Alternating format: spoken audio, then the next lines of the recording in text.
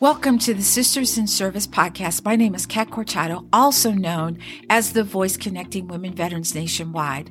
This podcast is for anyone connected with the military, from veterans, male and female, military spouses, military brats, even parents who may have children who are in the military. As an Air Force veteran, I understand the trials and triumphs that women veterans go through in service and out of service. And so I wanted to find a way that I could put it out there into the airwaves and let everyone know what we're going through and find a way and a solution to what's happening to us in the service. I also like to highlight these women who are business owners, they're entrepreneurs, they're bosses in their business. And so I hope that you will follow me, you will share, and you will subscribe to this podcast, which comes out every week on Tuesdays. And as always, please stay safe, take care of each other until next time. And it's never too late to start your impossible. Welcome, Sisters in Service, to another episode of, you know what this is, Sisters in Service, and you know who I am. I'm Kat Cortado. And my guest today is Megan Trapp. And you're probably saying, okay, I'm not sure who she is, but listen to this, y'all. She is an Air Force veteran. She is an entrepreneur of Deadlift Diva. Yeah, we're going to speak about that too. And also Megan Trapp Coaching.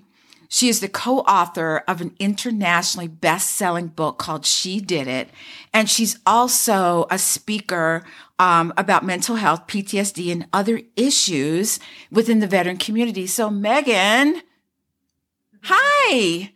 Hi. She's like, hi. So we're so glad to have you here today. Thank you. Super glad to be here. Yeah.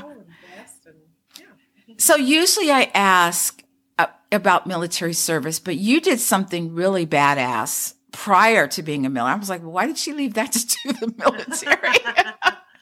So for those of you that are listening, Megan was a firefighter and EMT before she went in the military. So Megan, just give our audience a little insight into, was this something you always wanted to do, or did you say, that looks really cool, I want to do that?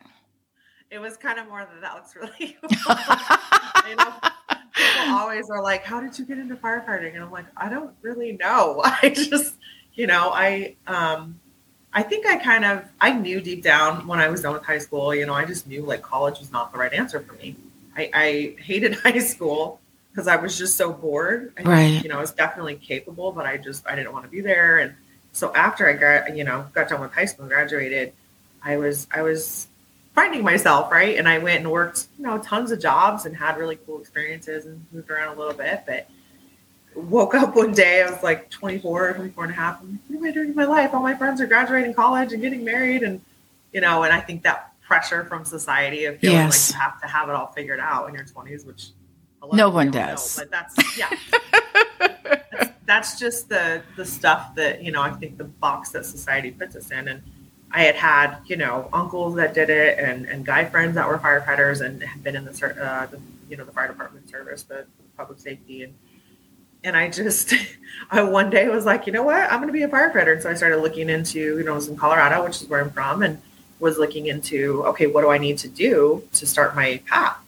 There's a lot of stuff you have to do, and most states require you to be an EMT. So I knew I had to get at least my EMT and figure out how to do that. So yeah, I went and actually went out to Illinois, where my aunt and grandparents are living, and she's like one of the highest board certified in the state of Illinois for she's been a paramedic for years, flight paramedic, teaches all the EMT courses. Wow. So she's kind of a big deal. Is that what you're saying? Yeah, she is. She's also very smart, very knowledgeable in the medical world and the EMS world. And, so if I stayed home in Colorado, even the colleges, it was like $3,500 to take an EMT course. Wow. I was like, how am I going to pay for that? And so my dad reminded me that, it's his sister. And that's what I did. I put my stuff in storage and I just hopped a train out to Illinois and stayed with family who I had 7 years and started taking classes. And then came back to Colorado and started applying to fire departments. Got on with Franktown Fire, which is south of, kind of in between Denver and Colorado Springs. And I started as a volunteer and then of course went paid on call and did other stuff. And after a couple of years, I had an ex-boyfriend who had been a cadet at the Air Force Academy and was like, oh, you should totally join. And yeah, I was like, oh, yeah, okay, fine. Let me see what this is about. I talked to the recruiter, but I was kind of like, whatever, and so I went in and I was like, listen, I'm 27 years old.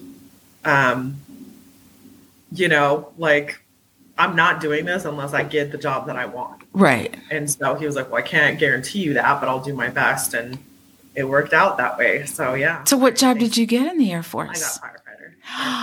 Wow. Yeah. So before you went into the military, is it, you have, when you're a firefighter, you're also an EMT, so they're not mutually exclusive?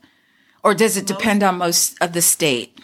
It depends on, more rural might be a little bit different, but even as a volunteer, typically most departments require you to have that just because sometimes as firefighters, you're the first one on scene, right? The EMS may not be able to be there first to an accident or a medical call or trauma or whatever, right? And same thing even in a fire. If you're going in and rescuing people, we're the first ones on scene. So you have to know, being an EMT, it's EMT basic. EMT, right. It's kind of, of course, medical stuff is always changing. Yeah, CPR and all that other stuff. Right. Yeah. Right. You have to know the basic life-saving skills because you're probably the first one there as a firefighter. Even if you have a privatized ambulance, like your district is in, it doesn't matter. Typically, that's how it's been, and that's what I really went to kind of at the time. And this was 2006 when I first started. Of course, it's changed a lot since then, but for the most part, yeah. And then they have some fire departments have their own ambulance companies, so they'll hire specifically firefighter paramedics or firefighter EMTs that will ride on the ambulance, but they're also a firefighter. So it just kind of depends on the mix-up. Yeah, my father-in-law was a firefighter. Very cool. Yeah, and he tells me this story about how he wasn't the driver, but apparently the driver was unavailable for whatever reason. He had to drive a fire truck. Oh my God. And he said he took out a few poles with him. So, and it was a brand new truck. I was like, oh my God. I've seen those things. I've seen people, like, I'll see them backing it into the firehouse, and I stand and watch because I have a hard time backing my own car into a parking spot, and they're parking this huge, massive machine. Like it's just, okay, done. That was part of our upgrade. You had to learn, all of you guys had to learn how to do it. Oh, good Lord. I'm certified not only as a fire, I came in and it was funny because the Air Force is much more, they don't, it's not like a civilian department where you could stay riding tailboard for your whole career, 20 years in the fire service and just be the nozzleman or the hydrant man or, Yeah, see, that'd be me. I just want to pour the water. I just want to do the water. I'm an adrenaline junkie. I'm like, let's go in, right? And so when they were like, oh yeah, part of your upgrade training, you get to your first duty station, and that's like the Air Force has upgrade training, and you 3 level, 5 level. It's how you get trained. And so they were like, yeah, you have to get your driver operator. And I'm like, what? I don't want to be an engineer. Are you insane that all those people's lives are in my hands and I got to know the calculations on the hose and how much water I'm flowing? I mean, it is a lot of information. It's not just driving the truck. I mean, it's intense and you're operating like it's almost like you have to kind of know everybody else's job too, just in case you have to fill in. And I think, at the time I was like, I did not sign up for this. I'm sorry. I just wanted to drive the truck. I didn't want to do all this other stuff. Like, I just want to fight fire. What? But, looking back on it, the Air Force is phenomenal at setting us up for success if we stay in or if we get out. I mean, that translates over into civilian, even though civilian, being a firefighter, you still have to test, you have to do all this stuff, right? You can't go jump on a fire department because of the experience you have. But it made me such a more well-rounded firefighter as well as, an airman. And then, of course, putting on NCO when I became staff sergeant, it made me understand and appreciate the job so much better because you literally rotate through every single position on that fire truck or that, the ambulance or whatever. I mean, you're learning all of those job skills, not just being, on the nozzle and being in the heat of the moment of the fire, being on a rescue crew and rescuing your victims. You're learning all of it. Yes. So it definitely came in handy later on down the road in my career. So I know that you, in the military, you were in Kuwait, and while you were there, you speak about being sexually assaulted while you were there. Yep. Can you give us a little backstory? I mean, you don't have to tell us the whole part of it, but what was so you go over to Kuwait and you're thinking what? Like you get there and your first thought is, holy crap, where am I at? I mean, we got there in July, and oh my goodness, I'm gonna die. I mean, it was 125 our first day in country. Wow, 125 degrees, and I was like, this is insane. I mean, if anyone who's been knows, and you think, oh, if you've been to Iraq or Afghanistan, you're like, oh, it's the Middle East, it's all the same. It's not. Kuwait is literally one of the hottest places ever, and I don't understand why. I'm like, why? I mean, yes, it's hot. Again, it's hot in Afghanistan, it's hot in Iraq, Jordan, Syria, all those countries. But then there's hot, and then there's hot. Yeah, it's like, okay, I'm what is it, Raiders of the Lost Ark, where the guy's face is melting off? Yeah, kind of like that. Yeah, and it's crazy. And then our job as a firefighter, you have to be like and then there was fires breaking out all when we got there, like dumpster fires and stuff, because it was so hot. Yeah, and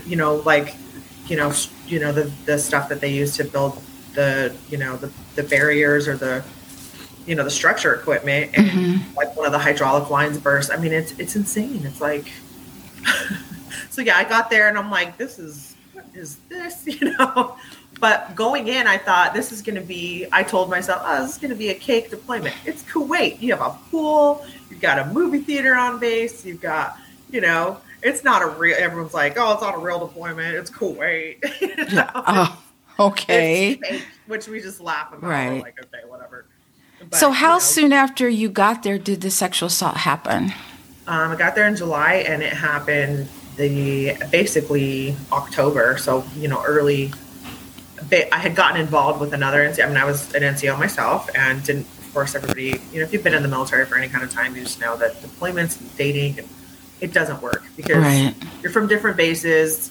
It can work. Not saying that it can't, because I know couples that have. They've been on deployment and went on to get married, but it's very challenging. It's challenging alone to date in the military and get married, but on a deployment, it makes it that much more challenging. So I had no intention of any of that, and I met this guy, and he really pursued me.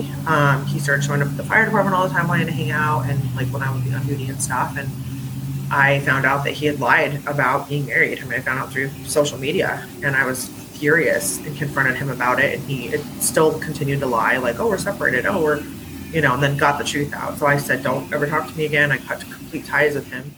But did it freak you out that he was everywhere you were at the same time? After that, what happened is he was in the rotation before me, so I knew he was going home. So that was kind of like, okay, at least that part's better, right? I have to stay the whole deployment with him. I thought, yeah, we're on a deployment.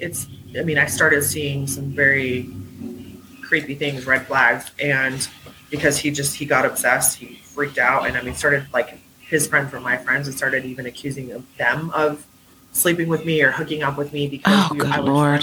He was nuts. He would interrogate them, and they were like, dude, you're first of all, you're married, so why do you care? Why do you care, right? He was showing up everywhere I was going. And the final weekend, they were supposed to leave on a Monday, and that's the weekend. The first night was in a crowded movie theater there was 4 officers sitting behind us when he physically assaulted me.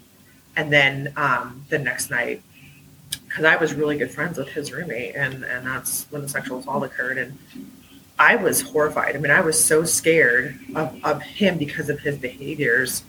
I'm like, this guy is going to kill me if I come forward while he's still here in the AOR. And the chaplain, luckily I had an amazing chaplain who I was confiding in all this time. And he even was like, this is concerning me for your safety. Yes. And so I said, I trust me. I promise I'm going to come forward, but I want him gone first. Absolutely. Forward until he was stateside. Yeah, that makes total sense to me. Yeah.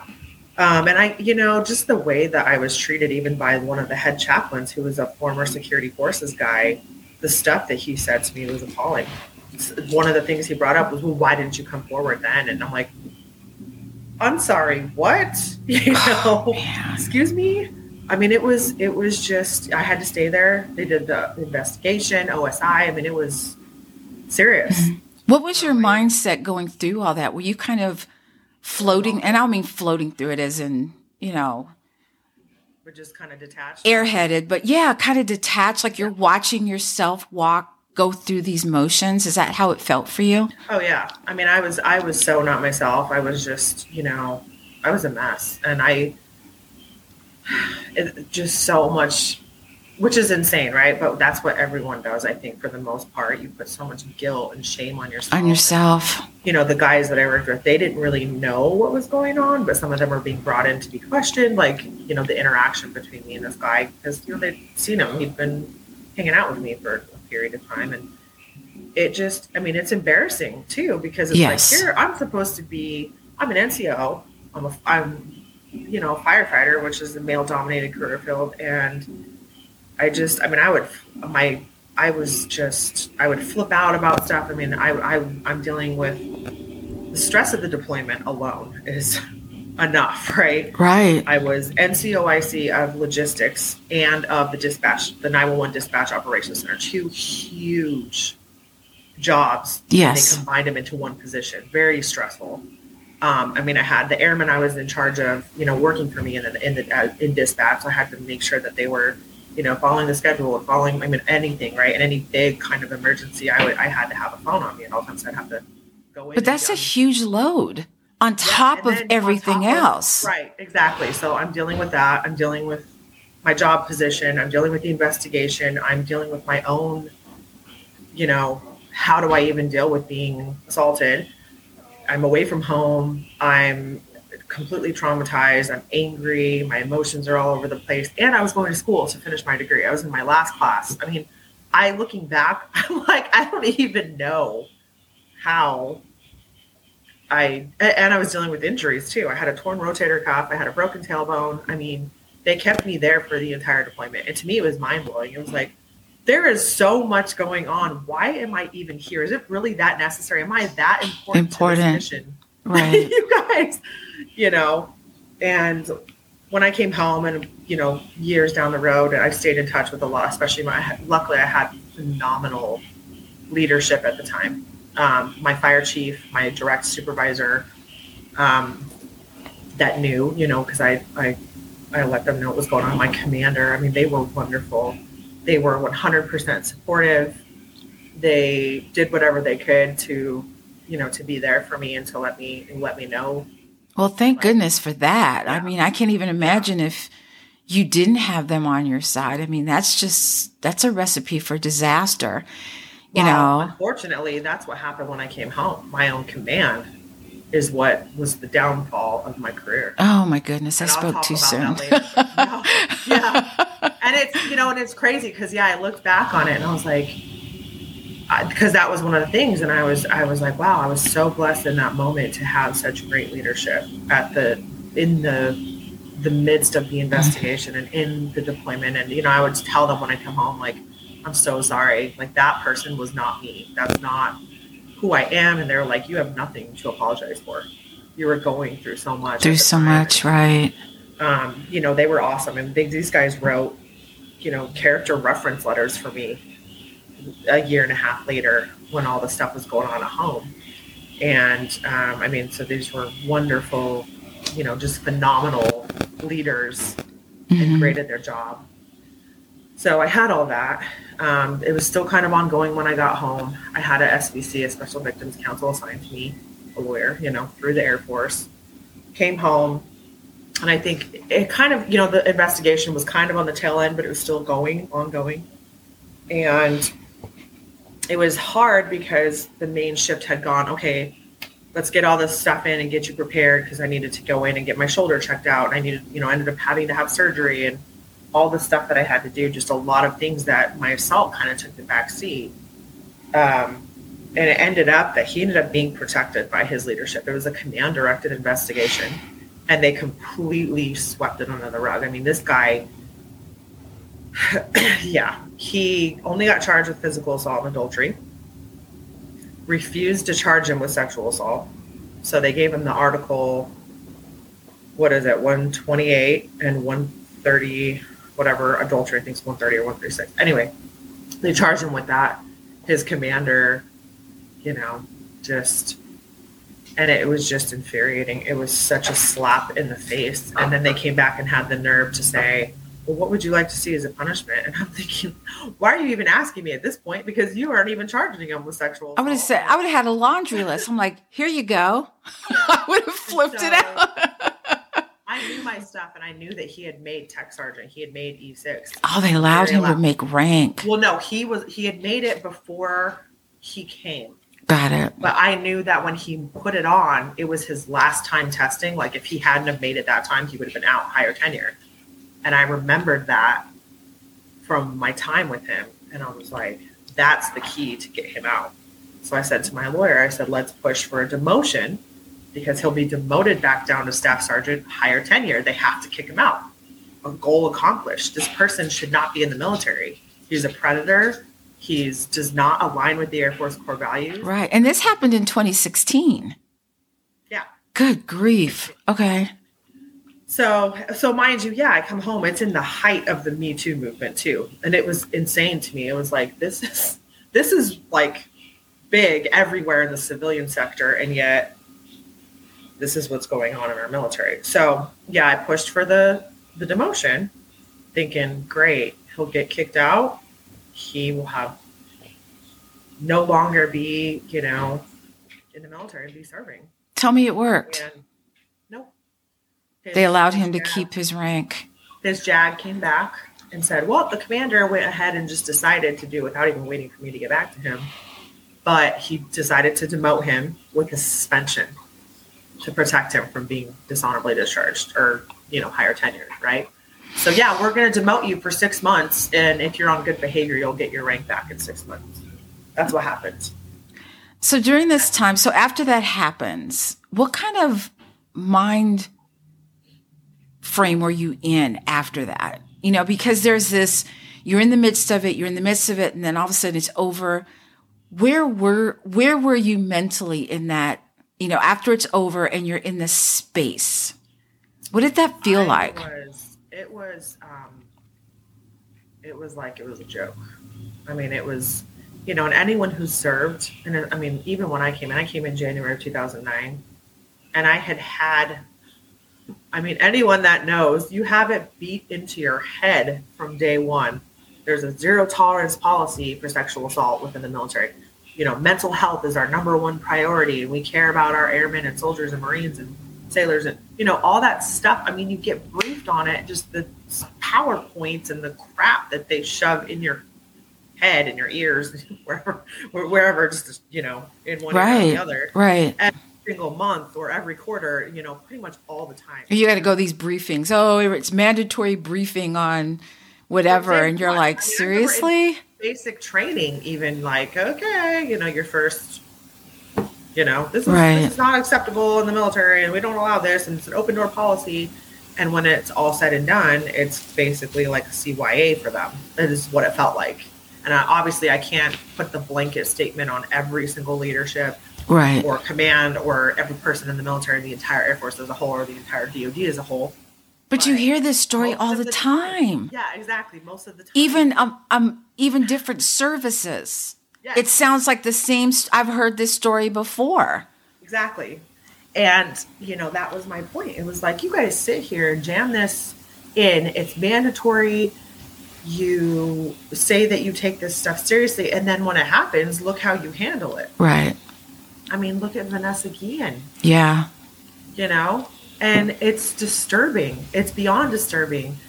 And so I was a mess. I was just, you want to talk about rage and anger. And I couldn't, I was ready to snap at any moment. And when I mean snap, I would drive. I had horrible road rage. I was ready to get out of my car and fist fight people that cut me off. That's how much anger I had going on all the time. That makes sense. Yeah. For me at all. And it got worse because of what started happening with my leadership. I was forced to go to therapy. It was part of my treatment plan. I was ordered to go to mental health and have those discussions. And this was, later, kind of like end of summer 2017. And I went to my leadership because my guard, I was guard at the time. I'd gone from active duty to guard. From Colorado, was living there, had just bought a house when I came back. So that was a huge milestone. It was kind of a big thing. My first time buying a home, it was awesome.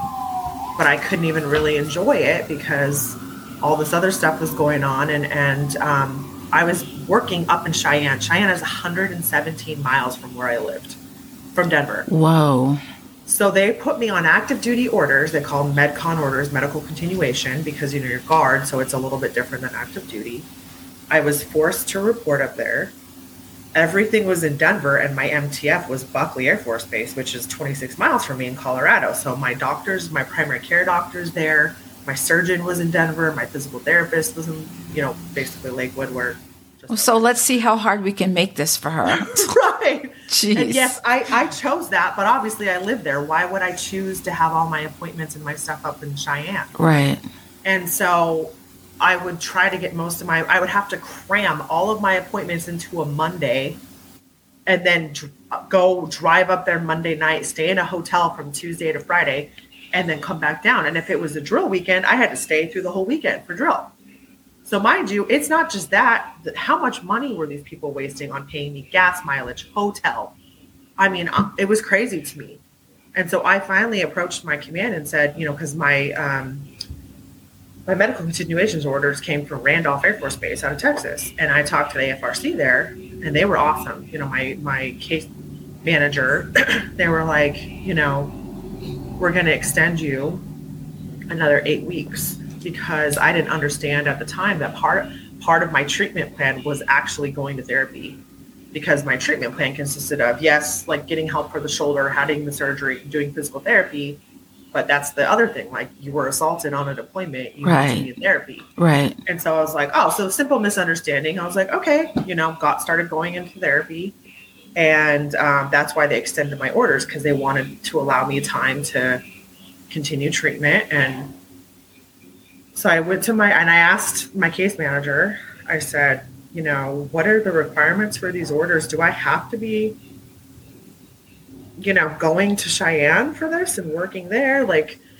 And they were like, no, if you can work it out with your leadership. And I said, okay, because I was thinking if I can work at Buckley and finish my orders there, it's 26 miles from my house. Right. Which is better than Cheyenne, 100 something. Yeah. That just doesn't even seem right. Yeah, I'm sure they could use my help, because not only was I a firefighter at that time, I had actually cross-trained into medevac. So I was a 4.0, I was a medic, I was a flyer. And I was like, I know Buckley because I go there all the time. And I know these people are always, like, their appointments are so backed up because they don't have enough medics. They don't have enough med techs. And I said, I can guarantee that they would probably love to have me in there helping out, and it would help me out to not, plus I'm saving my unit money by not having to come up here. And so I approached my fire chief once I had the approval, and he was like, yeah, let's set up a meeting with the commander. And if I don't have a problem with it. If she's, you need to have something in place, like a plan and like who you're going to report to. And those, of course it's military. They want details. So I approached the flight chief for the med group at Buckley. She was like, let me push it to my leadership. And she was like, I don't see why that would help, that would help us out. And I said, right, they're struggling for med techs. So she got it approved. She was like, you'll report to me. You can give them my information. I had everything set up. I requested a meeting. And then all of a sudden I come back from lunch one day, and my fire chief and my, he's a senior NCO, the girl in charge of my LODs. She was med group, but she was the one that processed all of your line of duty determinations. Right. Guard, anytime you're injured in the line of duty, she handled all of that. So they show up at, she was down at the fire station, which was like unheard of. So I knew something was up, and I had just come back from lunch, and they were like, so, we went and met with the commander, and I'm like, wait, what? Because I had specifically asked, this is my meeting. I'm the one that approached you with this idea, and it's me. I have to advocate for myself. Right. They went ahead and just had the meeting without me. And decided what? I decided, nope. And you're going to switch all your appointments up here to Cheyenne. And I was like, what? First of all, no. excuse my language, hell no. you know, you are not going to force me. Why? That makes no sense. I live in Colorado. I'm not, you guys are not coming in here and trying to tell me. And I can't get around the fact that my surgeon is my surgeon. So long story short, I requested to meet with the commander because I told my chief, I said, I'm kind of at a loss for why I wasn't in this meeting when I requested it. And I would like some feedback as to why the answer was no. And he was like, sure. He didn't care. I mean, right. He was never around the station anyway. And he was like, yeah, go set up a meeting with them. And I was like, all right. So I go in and I show up and I have like my first sergeant, the group first sergeant, my group commander, not my squadron commander, but my group commander. And I'm like, what are all these people doing here? I requested a meeting with the commander, not my entire chain of command. Like, right. What is going on? And she had been my squadron commander for Aerovac. So she knew me personally. She knew me very well before she became that helps. Commander. That helps. And I thought I have a great relationship with this woman. She approved me to take a contracting job as a firefighter in 2015 to leave for a year to go work because her husband was a firefighter. So I'm thinking, okay, you have an ally. Nope. Went in and I told her, she said, okay, well, I've heard from everybody else, before this, obviously, and just kind of want to hear from you, like what your thoughts are and like what, why you were requesting this things. And I told her exactly how I told everyone else. And her answer was, we don't care. This is your wing. Mm-hmm. This is your unit. You're going to work here. You're going to come up here. We have work for you to do here. And it was like, mm-hmm. I'm sorry, what? These people, in that moment, it was like, it became very clear that these people did not care about my well-being. No. They did not care about my mental health. No. Because I was like, I am not doing well. Like, I'm asking you guys for help.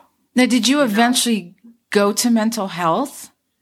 I had already been, at that point, I had already. So you were already done. You were done at that point? I wasn't done. I was ongoing, which was why they wanted to continue the orders. Now, did it help? Did it help you? Or did you find something else that helped you more?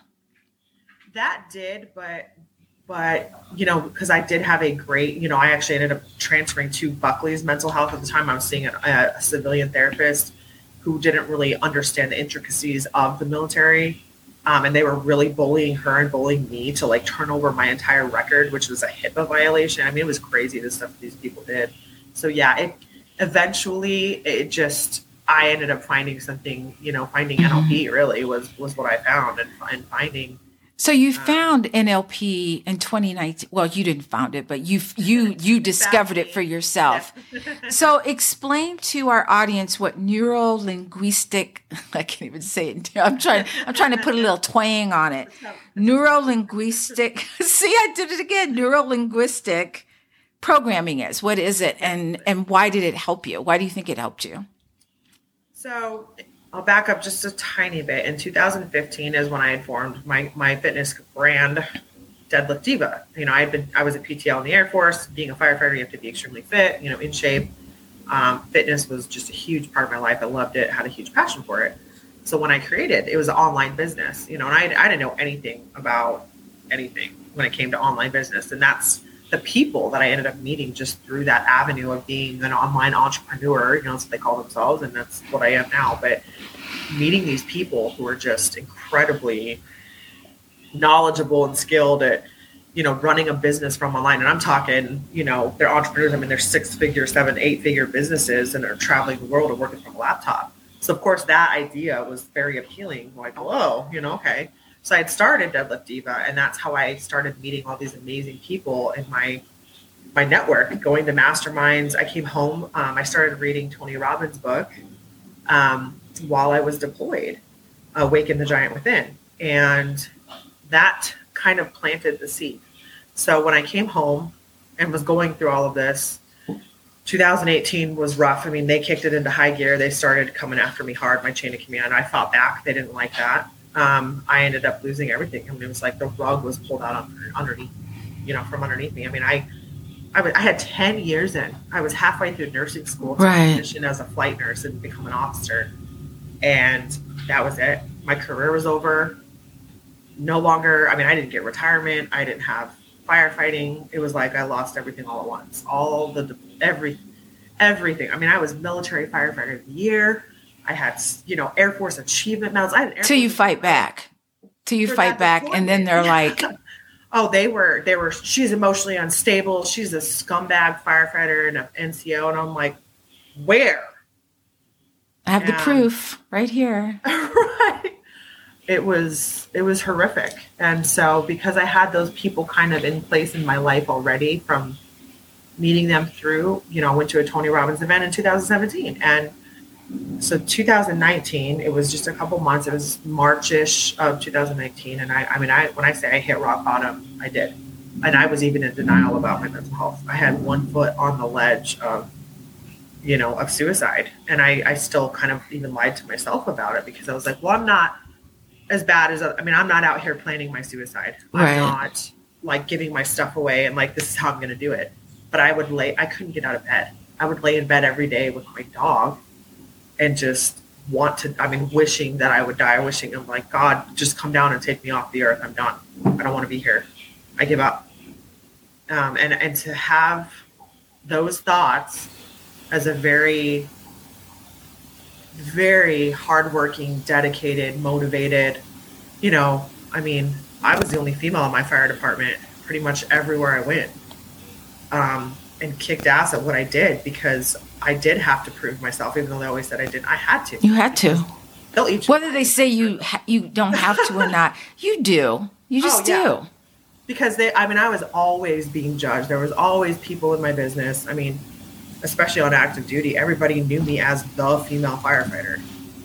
That was right. Oh, you're the female firefighter. Like, I have a name, But, I got to that point where I felt worthless. I felt like I'm nothing without those things. And I had a friend who I'd met on one of these masterminds that I went to in Orlando. And just the previous fall before, it was like September of 2018.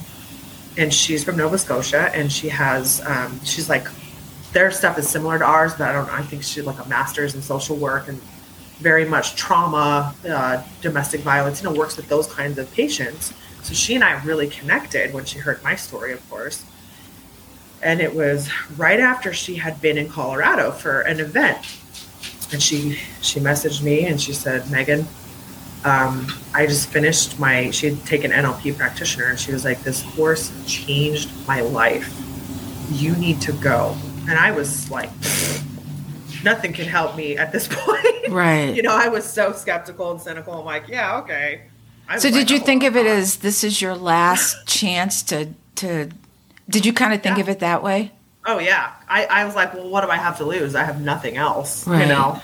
And so she put me in touch with her mentor and the person who runs the program. His name is Scott Jackson. And I reached out to him. She introduced us. And because I was local, it was perfect. He's up in Boulder, Colorado. I'm in Denver, basically. And so we scheduled a lunch that week. And I met him and kind of just told him a little bit about myself. And he was like, yeah, I absolutely can help you. And it's going to change your life.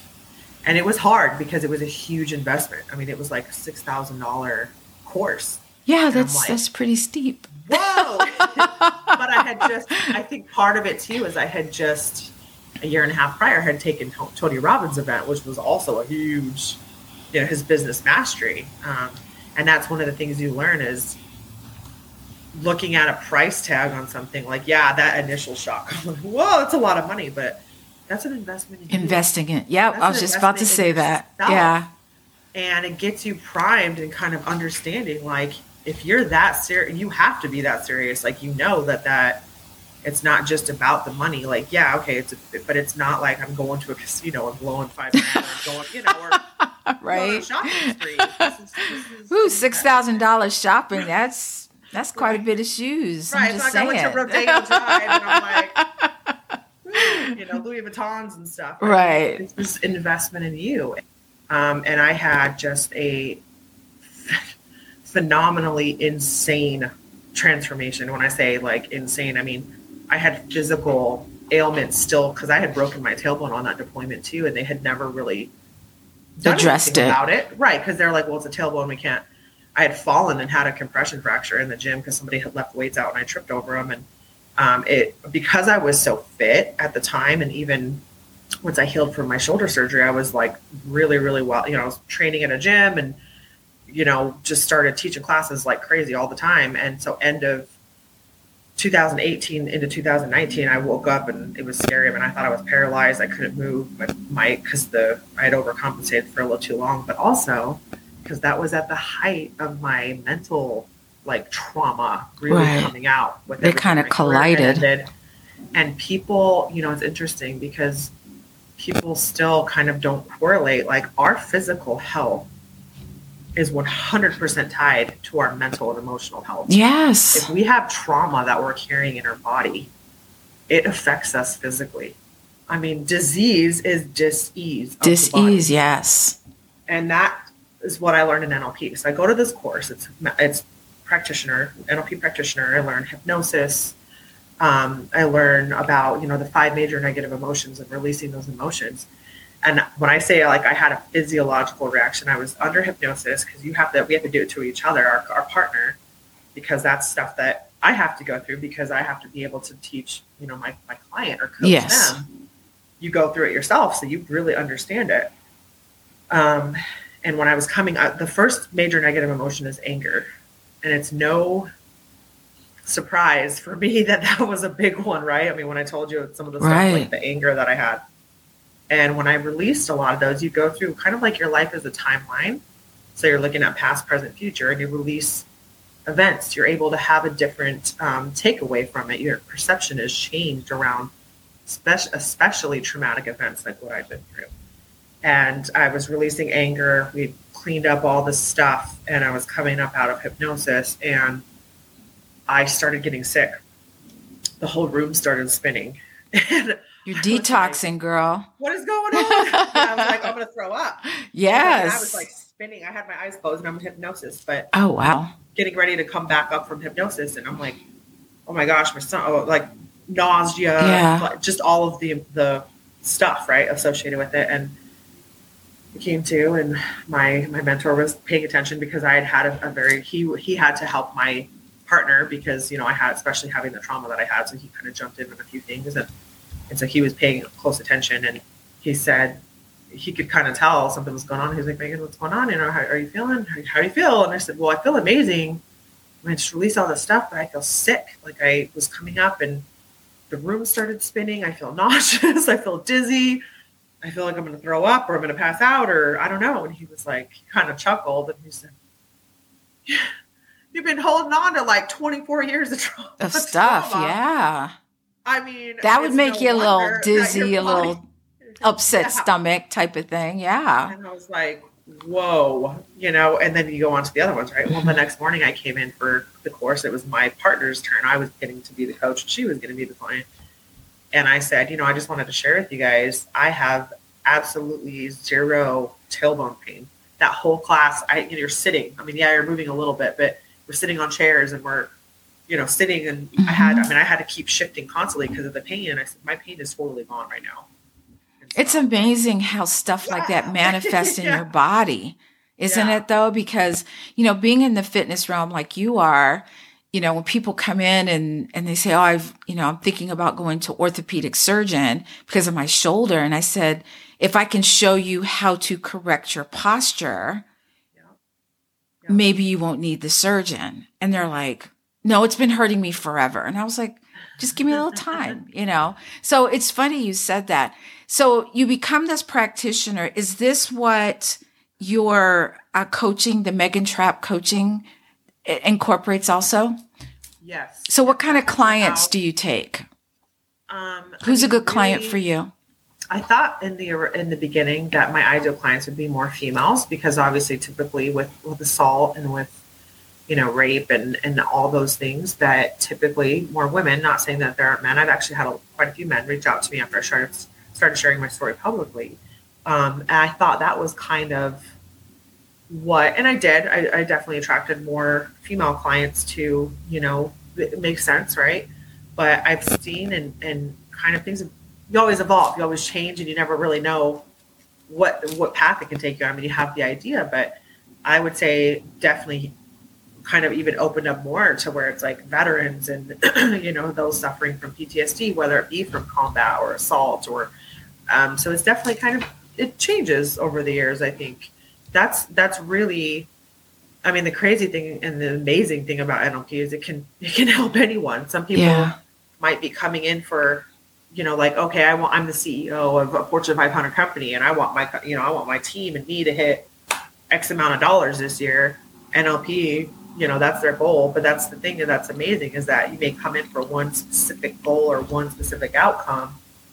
It changes your entire life because you apply it to one of the areas of your life. And it applies to almost all of it. Yeah. Yes. It's going to have a positive impact on your relationships with your spouse or your kids or your family. You're going to have, it's going to affect your spirituality. It doesn't matter if you're, a religious person or just a spiritual person. I mean, it just overall, it affects what we call the 6 pillars of life. Mm-hmm. Because you're changing your perception, you're expanding your knowledge and your mindset, and you're applying the same, even though you're applying it to like one specific thing, it's going to have that overflow kind of effect on everything else. So I would say, I mean, I have those as my clients right now, those categories, but it's ever evolving and it's ever changing. Of course. I mean, it was amazing within that was made by, I think I was approached to write the book in like September of that year. I mean, and they always say, like you have to take action. Action is important in mindset and growth because it is, right? Taking action like really is the catalyst for things happening, manifesting. And I did within months. I mean, I started sharing my story publicly. I just started doing lives on Facebook about my story because I had never shared it. And I started just getting amazing feedback from anybody and everybody that I was, were watching my lives. People, like I said, I had guys who were messaging me privately and saying, thank you so much for sharing this. I was assaulted when I was in the service. And I think for men, it's even harder for them to talk about because. Oh, yeah. So, I know how it felt as a woman because I had such a masculine job and I was living in my masculine energy. And there's a difference. I don't like the word toxic masculinity because it's not really, not that it's not a thing, but I think people label that too much. Like it's not that it's masculine energy isn't toxic. We all have it and we all need it. We all, exactly. Balance, that being equally balanced in your feminine and your masculine energy. Right. For me, I was living so much in your masculine energy. Yeah. That I had no feminine energy showing up, which was why I was just so, angry and stuff. But yeah, so within months, I am sharing my story. I got asked to co-author the book that I co-authored. And tell us the name of the book and where we can find it. Yeah, it's called She Did It. And like I said, it's co-authored. It features myself and 19 others, so 20 total female entrepreneurs. And basically we just got our own chapter. And so, we're able to share our story and share how we found our path into, being a female coach or a female business owner. All of us have different backgrounds and things, and just kind of insight into other, empowering other women. Right. I mean, of course, it's for men too, but really empowering other women and uplifting them and taking that step into running their own business and working for themselves or doing whatever that they find passion with. And it's on Amazon Kindle, it's on Amazon. I have links too, which I believe I have in the stuff for you, but I can get you those links. Absolutely. So tell our audience where they can find you. If they need you for NLP, they want to know more about your Deadlift Diva company, or they need you for speaking engagements, where can people find you? So I have obviously my Facebook page, Megan Trapp. I have my personal page, and then all of my information is listed on there as well. But Megan Trapp Coaching is my business Facebook page, as well as my Instagram. Same thing with LinkedIn, Megan Trapp. Of course, once my daughter's born, I will be kicking things back up with speaking events. That's how I actually found, which was really cool, is because it was really kind of intimidating at first, like going and speaking to any kind of military unit, like what, it was a little, you think intimidating? What's the word? It was, when I originally thought about it, I was like, I don't want to be on stage speaking, like sharing my story. And oh, girl, I'd own the stage. I'd be walking up and down, strutting my stuff. I'd be like, yeah, y'all better listen to what I got to say. Well, it's funny because I think I felt that in the beginning, and then I shifted it to what you just said. And it was one of the girls who was in my NLP practitioner with me. And before any of this had even manifested, she said to me, she just looked right at me and she said, your story is powerful. I see you on stage in front of like hundreds, if not thousands of people sharing this story. I'm like, it's important. Yeah. I mean, because this stuff is still going on in the military, and it is important. It's not just about sexual assault. I mean, it's mental health as well. Yes. Because it hits on, the way that I was treated and targeted for my mental health. When I was never on medication. I was deemed fit for duty, and yet look what happened to me. Yeah. And it's important to share because, there is suicide is still huge. It is huge everywhere, but especially in the military. Yeah. Well, thank you so much for telling us your story, and sharing, because, we packed a lot in there, but I think that your story is important even now. And maybe, I would love to think of a future in the military for our younger women where this isn't an issue. And if it does happen, it's dealt with immediately. Yes. And unfortunately, I think as long as the military is the way it is right now, that's not going to happen. But Megan, thank you so much for being a guest today. Yes, and I hope that when are you due? I'm due in just a little over a month. I'm due June 21st. Oh my My goodness. birthday. I know. When is your birthday? June 21st. I'm June 24th. Oh my gosh. June babies rock. June babies rock. Love it. Well, thank you so much, Megan, again. Yes. No, thank you so much for having me. Greatly appreciate it. Of course. And for all of the listeners, as always, please stay safe. Take care of each other until next time. And it's never too late to start your impossible.